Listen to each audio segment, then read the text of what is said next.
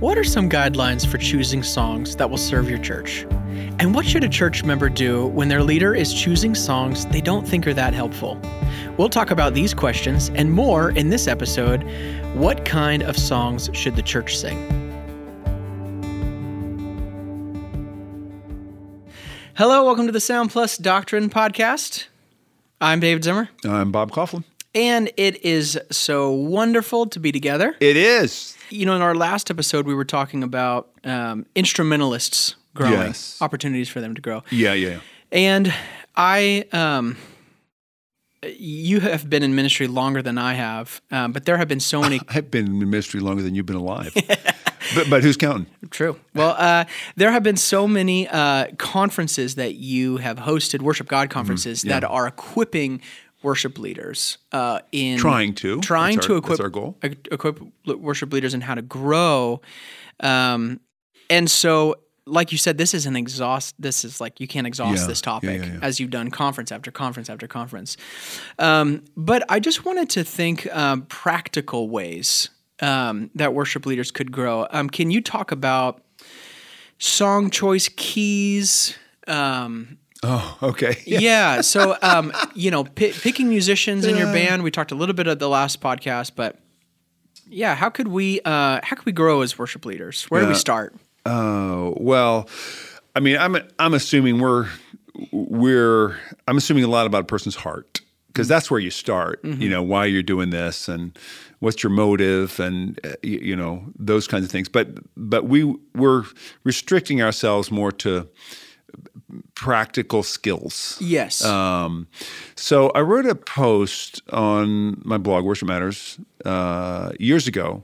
I think it was called "What Kind of Songs I'm Going to Be Singing in This Year," and whatever year it was. It applies really to any year, but it was song. You want to choose songs that people can sing, that people want to sing, and that people should sing.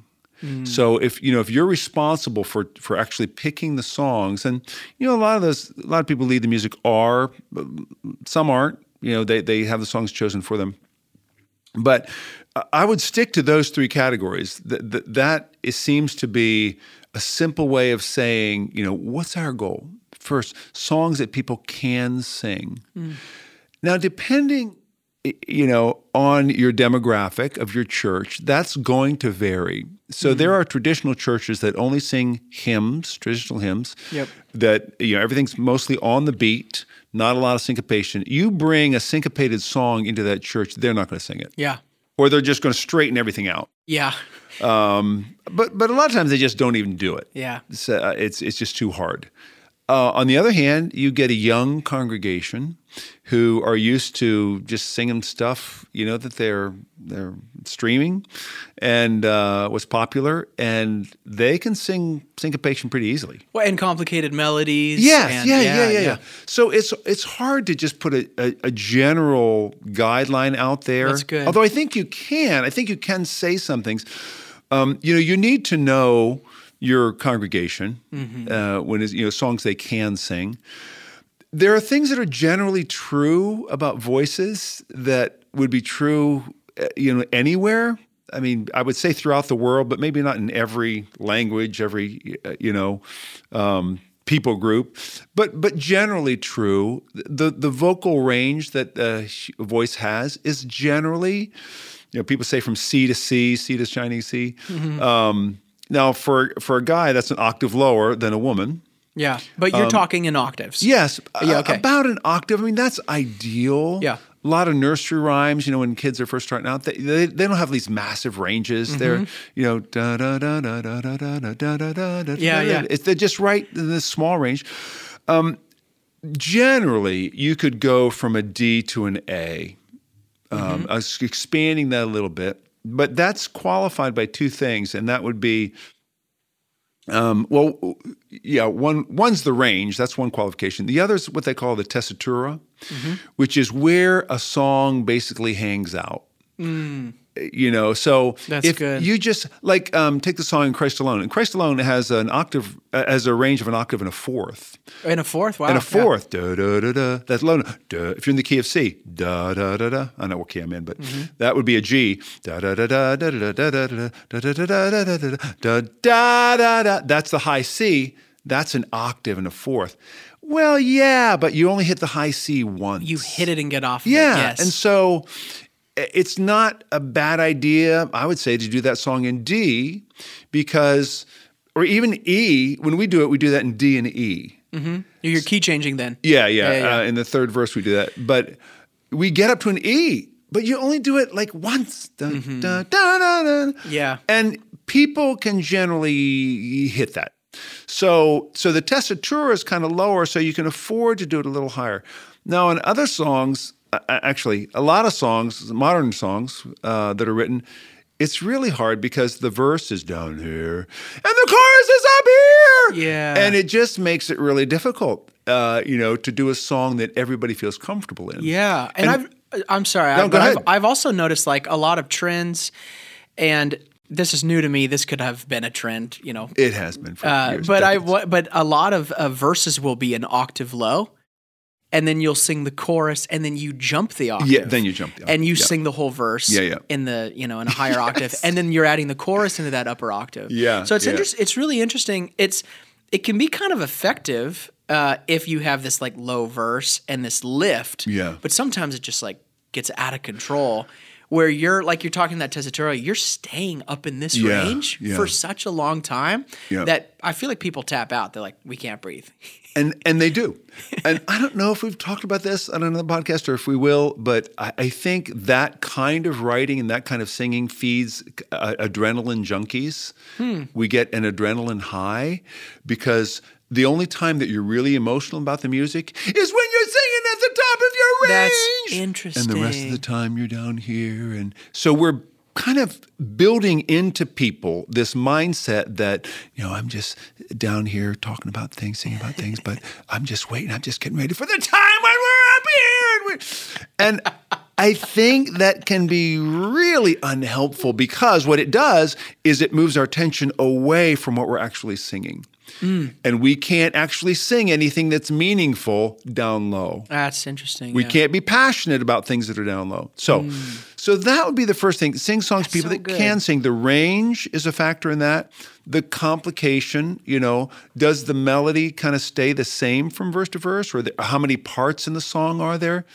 There's no absolute guideline, and whatever I would say, even the thing about range, that there are songs that break the rules, but that's okay. There will be songs that breaks the rules, but there are reasons that a majority of songs tend to be of a certain kind. Yeah. So, you find a song has arranged from an octave and a sixth, and it works great in your church. Great.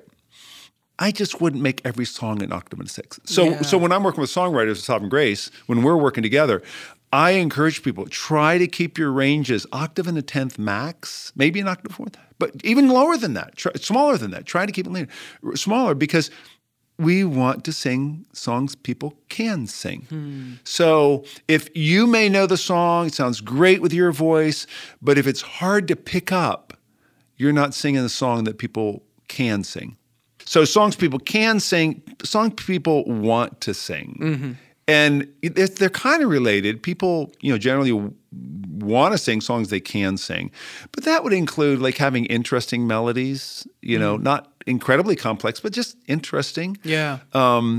There are, some people who believe if you have great words, biblical words, you can just kind of put any tune to it and it's fine. And that's not really true. That's not how God made us. God made us to respond to melodies. And what some people might not know is that for a lot of the hymns, traditional hymns, they were written originally just as lyrics. And then they were sung to popular tunes. In fact, I have in my office a hymnal that's a split hymnal. So the top half is just tunes, and there's a cut, and the bottom half is lyrics.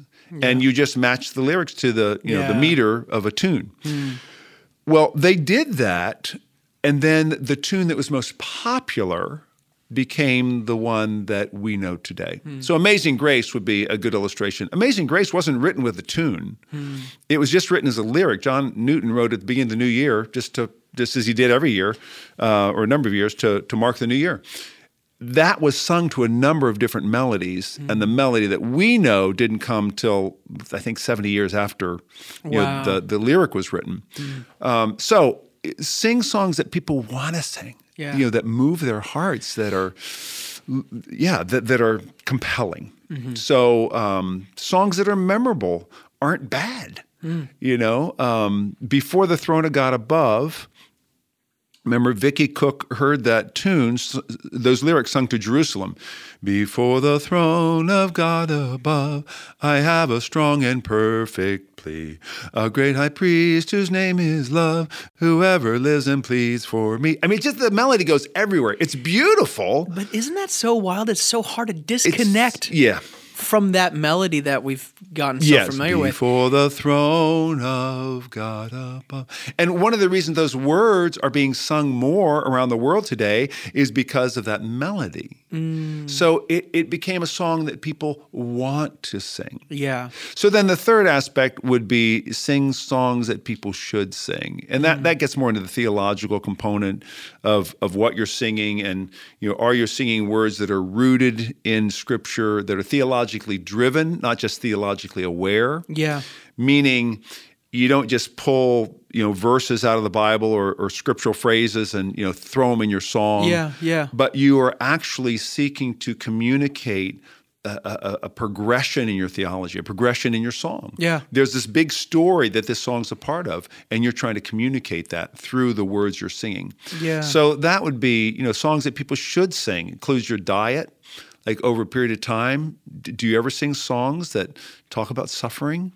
Do you sing songs that talk about the return of Christ? Do you sing songs that talk about confession? Do you sing songs that talk about our need for repentance? Do you sing songs that talk about the evil in the world? Do you sing songs that talk about the Word of God? We should be singing songs about all of those.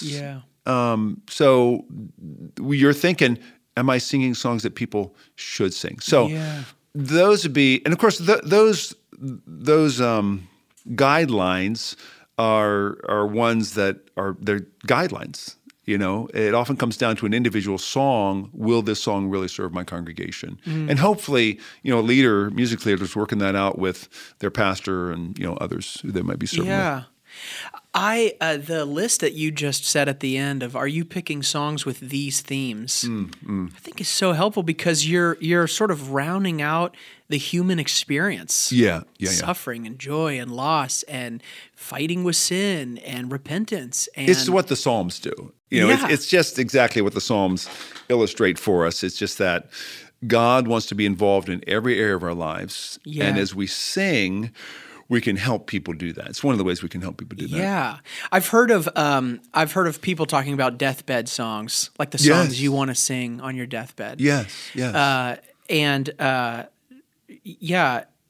It really refines the choices you make as a worship leader. It does. Week to week, because you're thinking, how are we feeding our congregation?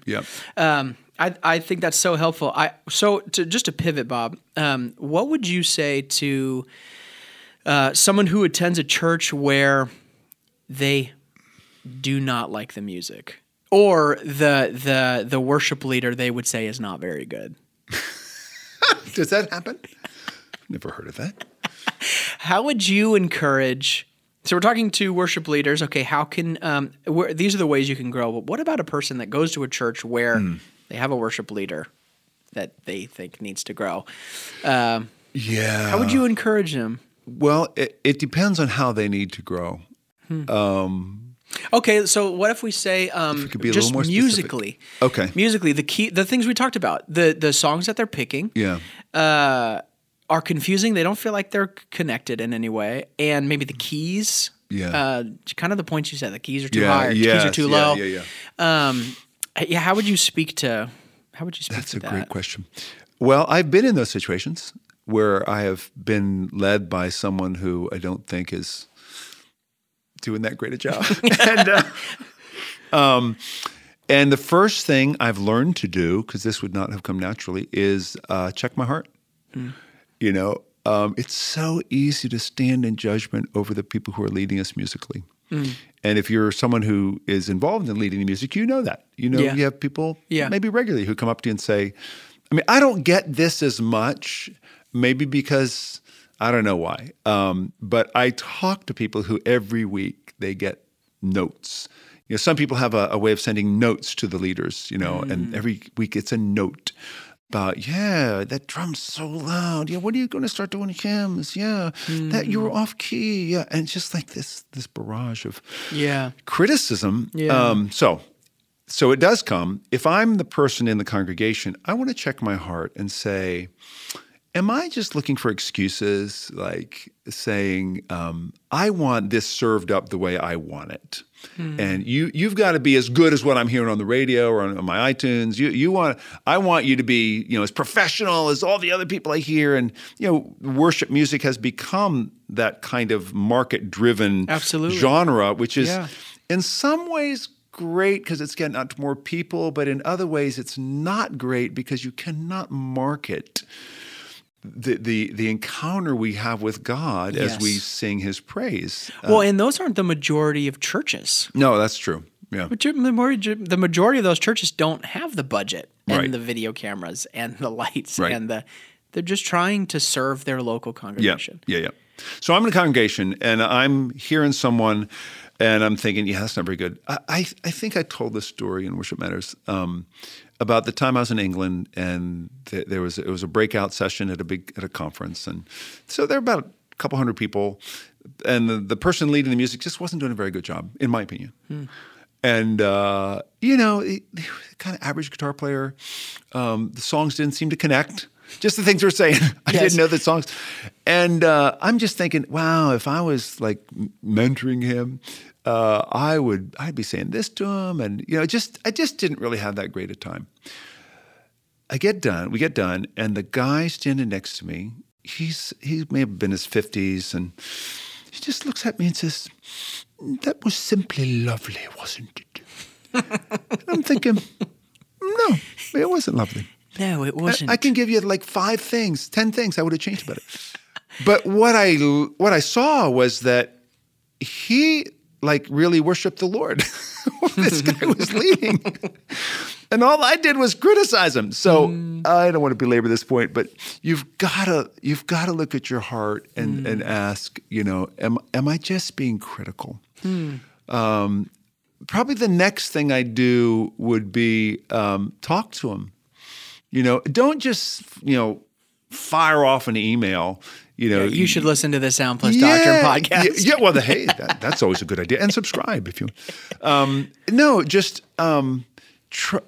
grab lunch with him, grab coffee with him, or you know, grab him in the hall, or grab him on Zoom, however you might want to do it. But just say first, you want to communicate your gratefulness for what they're doing. Thank you for serving. You know, people who serve every week, they need encouragement. It may not feel like it. They benefit from encouragement. So thank them for what they're doing, things that you can appreciate about what they're doing.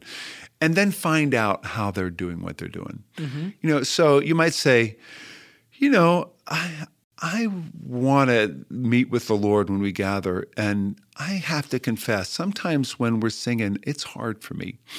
And you may say something like, just the songs feel so high. You know, how do you think through that?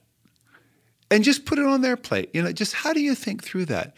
So I'm unfamiliar with a lot of the songs here, and I just how do you think through that? I get those kinds of questions. You know, we will do. I mean, I don't choose Sovereign Grace songs on Sunday morning, but we do a lot of them because they say the kinds of things that I want to say. That I think the church needs to say. But we do loads of other people's songs. But there will be people who say, hey, I've had a hard time, you know, just getting adjusted here. And, you know, how do you think through that? I so appreciate that, rather than someone saying, I can't sing anything here. This is ridiculous. You know, why don't you do blah, blah, blah, blah, blah. You know, and immediately I'm I'm put on the defensive because it's just like, you're doing everything wrong. Exactly. Well, I'm trying to do right. I'm taking baby steps. I'm doing what I can. I'm just doing what I can. But exactly. It's so helpful when someone comes up and says, hey, I really appreciate what you're doing. I just wondered how you're thinking through this. I get it even, for my family, they'll tell me, yeah, that song felt a little high or, those kinds of things. I want to know. And it may be that you just offer a comment like that. Yeah. Or if there's a pattern, if it's really like you really don't understand how the songs are being put together, I would just ask them, how are you putting those songs together? Like, what drives that? Because I really want to engage. Mm-hmm. I really want to, be fed, but I'm just having a hard time. So can you help me? Yeah. I think that could produce a good conversation. I think that's great. I think it encourages, church members to be gracious. And thankful and honest with their worship leader, but it also encourages worship leaders to receive those questions in a spirit of humility. Yeah. I think as a worship leader is just planning week to week, week after week, and they already have a full-time job and they're serving and volunteering. You can feel so discouraged. Oh yeah. That am I doing anything right? I'm trying to pick the right songs, or I haven't taken guitar lessons, or I haven't taken piano lessons, or whatever. That's another issue entirely. So I think, I just think that's really encouraging advice for both parties. Yeah, and we need to be gracious. Ephesians 4:29 talks about how our words need to be, they need to be edifying, they need to build up. Mm-hmm. That's not coming to me right now, but it's let no corrupting talk come out of your mouths, but only such as is good for building up, as fits the occasion, that it may give grace to those who hear. Yeah. So as someone in the congregation, that's what I want to be thinking of. I don't want corrupting talk to come out of my mouth. But as the leader, as the one who leads the music, I want to be thinking of Proverbs 12:1, which says, whoever loves discipline loves knowledge, but he who hates reproof is stupid. So I don't want to be stupid. I really do want to receive what, someone from the congregation is saying to me. Yes. And it may be, the first thing I want to do is thank them for coming to me to say something. Yeah. And it may be that God wants to use this person, even with a bad attitude, to help me grow in something. There are just a lot of things we don't see when we're leading. People, the church is a great context for deceiving yourself. People coming every Sunday, but they're not necessarily coming because you're good. They're coming because they want to be with the people. They want to maybe hear the preaching. They want to be with, they want to be in the Lord's presence with His people. Yes. But that doesn't mean you can't grow. Yeah. So it's just good. Romans 12 says, never be wise in your own sight. We don't want to be wise in our own sight. We really want to hear, the things that people are saying about how we could grow, and then take the steps to grow. Yeah. So that could open up a whole nother podcast, area of discussion, is just how can I grow as a musician? I'm aware. I was trained as a classical musician, and play by ear, and have played in the studio for years. So I am a professional musician, and I benefit from that. I know theory. I can read notes, and not everybody's there. Yeah. But I tell you what, you can be better than you are. Yeah. You can take a next step. And there's so much stuff available to us on YouTube right now. Absolutely. Whether it's learning how to play, a certain kind of chord, or learning about pedals, or learning, how to sing. There's just so much available to us. And if we take small steps, 15 minutes a day, half an hour a day, hour a week, whatever, to just get better in a certain area, it's amazing how over a period of time you will really become more effective at what you're doing. Yes, and for the purpose of serving the people that you love in your context. That's right. Not just getting better. It's that, you're doing this because you love these people. That's the goal, to bring glory to Jesus. Mm-hmm. You're serving His body, those for whom Jesus lived, died, and rose again. You're serving them. Mm-hmm. And that's such a privilege and worth investing time in to get better at. Mm-hmm. It is such a privilege. Thank you for listening. Thank you for investing your time in this. Okay. In this endeavor to see God glorified among us. Amen. So thanks, Bob. You're welcome. See you next time.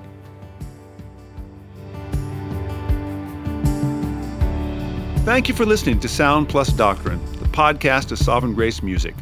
Sovereign Grace Music exists to produce Christ-exalting songs and training for local churches from local churches. For more information, free sheet music, translations, and training resources, you can visit us at sovereigngracemusic.org.